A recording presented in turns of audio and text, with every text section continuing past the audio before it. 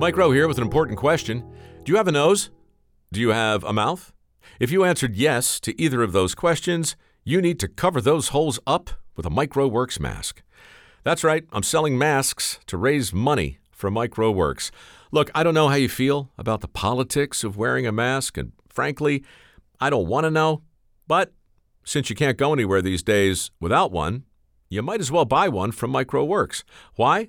Because MicroWorks masks are made in the USA, and 100% of the proceeds will help train the next generation of skilled workers. They're also ridiculously comfortable and breathtakingly stylish and easily adjustable for enormous heads like mine. Mostly, though, they're a great way for you to help us close America's skills gap. Check out the inventory at microworks.org/shop. That's microworks.org/shop. This is the way I heard it.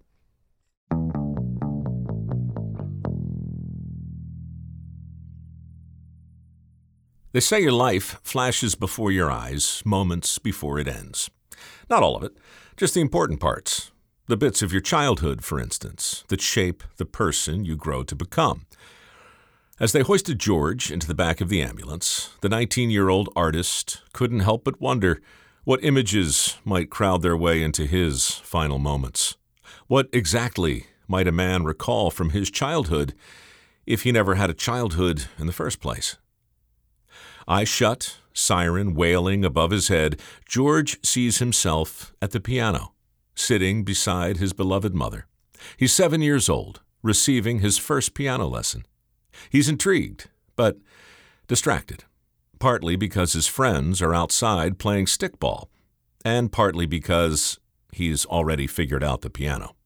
The relationship of one note to another, chromatic, diatonic, chord progression, harmonies, rhythms, time signature. Each key and its attendant tone make immediate and perfect sense to his brain. Whatever his mother plays, George plays it right back, flawlessly. Weeks later, George sits at a grand piano in a crowded drawing room somewhere in Kenosha. He's playing Chopin, an etude. He plays from memory. The crowd applauds. His mother weeps. From the back of the ambulance, George can see it like it was yesterday. In the passenger seat, a beautiful woman turns to look back at George, prone and motionless on the gurney, her lovely face a mask of stress and worry. "Hurry," she says to the driver. "For the love of God, hurry!" The driver's knuckles are white on the steering wheel. Crosstown traffic is a nightmare. The snow is coming down thick and heavy. He swerves onto the sidewalk, scattering tourists and locals, and races towards another gridlocked intersection. George is oblivious. In his mind's eye, he's standing before a blank canvas. Through the closed window in the art studio, he can once again hear the sounds of children at play. He holds the brush with a natural ease and attacks the canvas with fluid, confident strokes, deftly combining colors and using light in ways that can't be taught. The result is identical to the Monet he has chosen to imitate. His instructor is dumbfounded. George is 8. Like photos in an album, George sees his youth fly by. He stands by his mother's casket, heartbroken and devastated. He is 9. And vows to never play the piano or paint again. But the artist inside cannot be contained. He auditions for a school play and gets the lead, and then another after that. He memorizes his lines as he reads them for the first time. His teachers have never seen the like of him. Now, George is with his father, a man so desperate to escape his own reality, he flees Wisconsin with his son, taking the boy away from all he knows. They move to the far east. There is no stickball. There are no friends. But George learns a new language, and then another after that. He charms everyone he meets, but he meets no one his age. He's 11. Up front, the driver turns to the passenger beside him. "I don't think we're going to make it."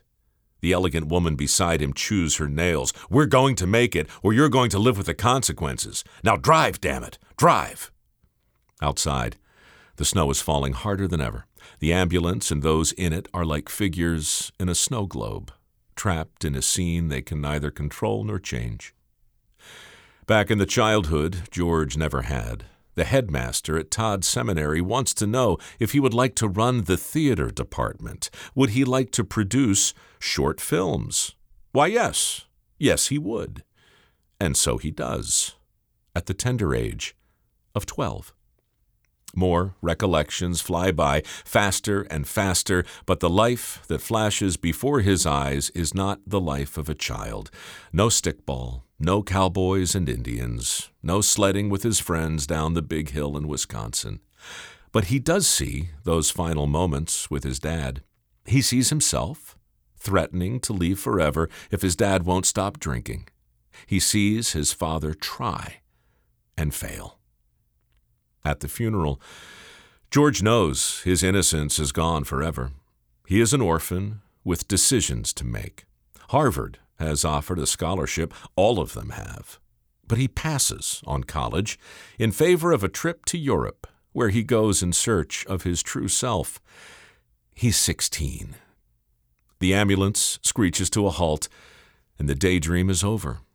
George's eyes snap open, alert and full of mischief. The elegant woman in the passenger seat turns around, smiling. "We made it, darling. 5 minutes to curtain."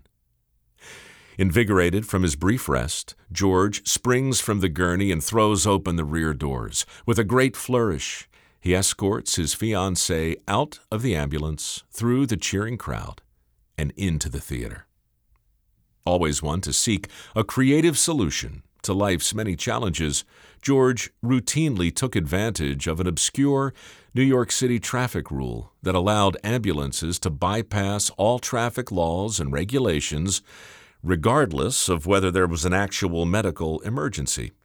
Back in 1935, this allowed the young thespian to appear in a number of popular radio productions that were recorded in various studios all over the city, while starring in the acclaimed production of Romeo and Juliet every night. Yes, the man they referred to as the Boy Wonder had pretty much invented the art of multitasking 70 years before it entered the vernacular. But really, George was just getting started. 6 years later, at the impossible age of 25, this man without a childhood would go on to write, direct, and star in a film about a man who died alone, longing for the childhood he treasured above all things. The unforgettable story of a titan of industry whose enigmatic dying word was the name stenciled onto his sled from youth. If you've not seen the film, spoiler alert, the name on the sled was Rosebud, and the film was arguably the greatest ever made. Citizen Kane. And the artist? The man who forever changed Broadway, radio, and the American cinema. The man who was never late for an opening night and always arrived in style. That man was George Orson Welles. Anyway, that's the way I heard it.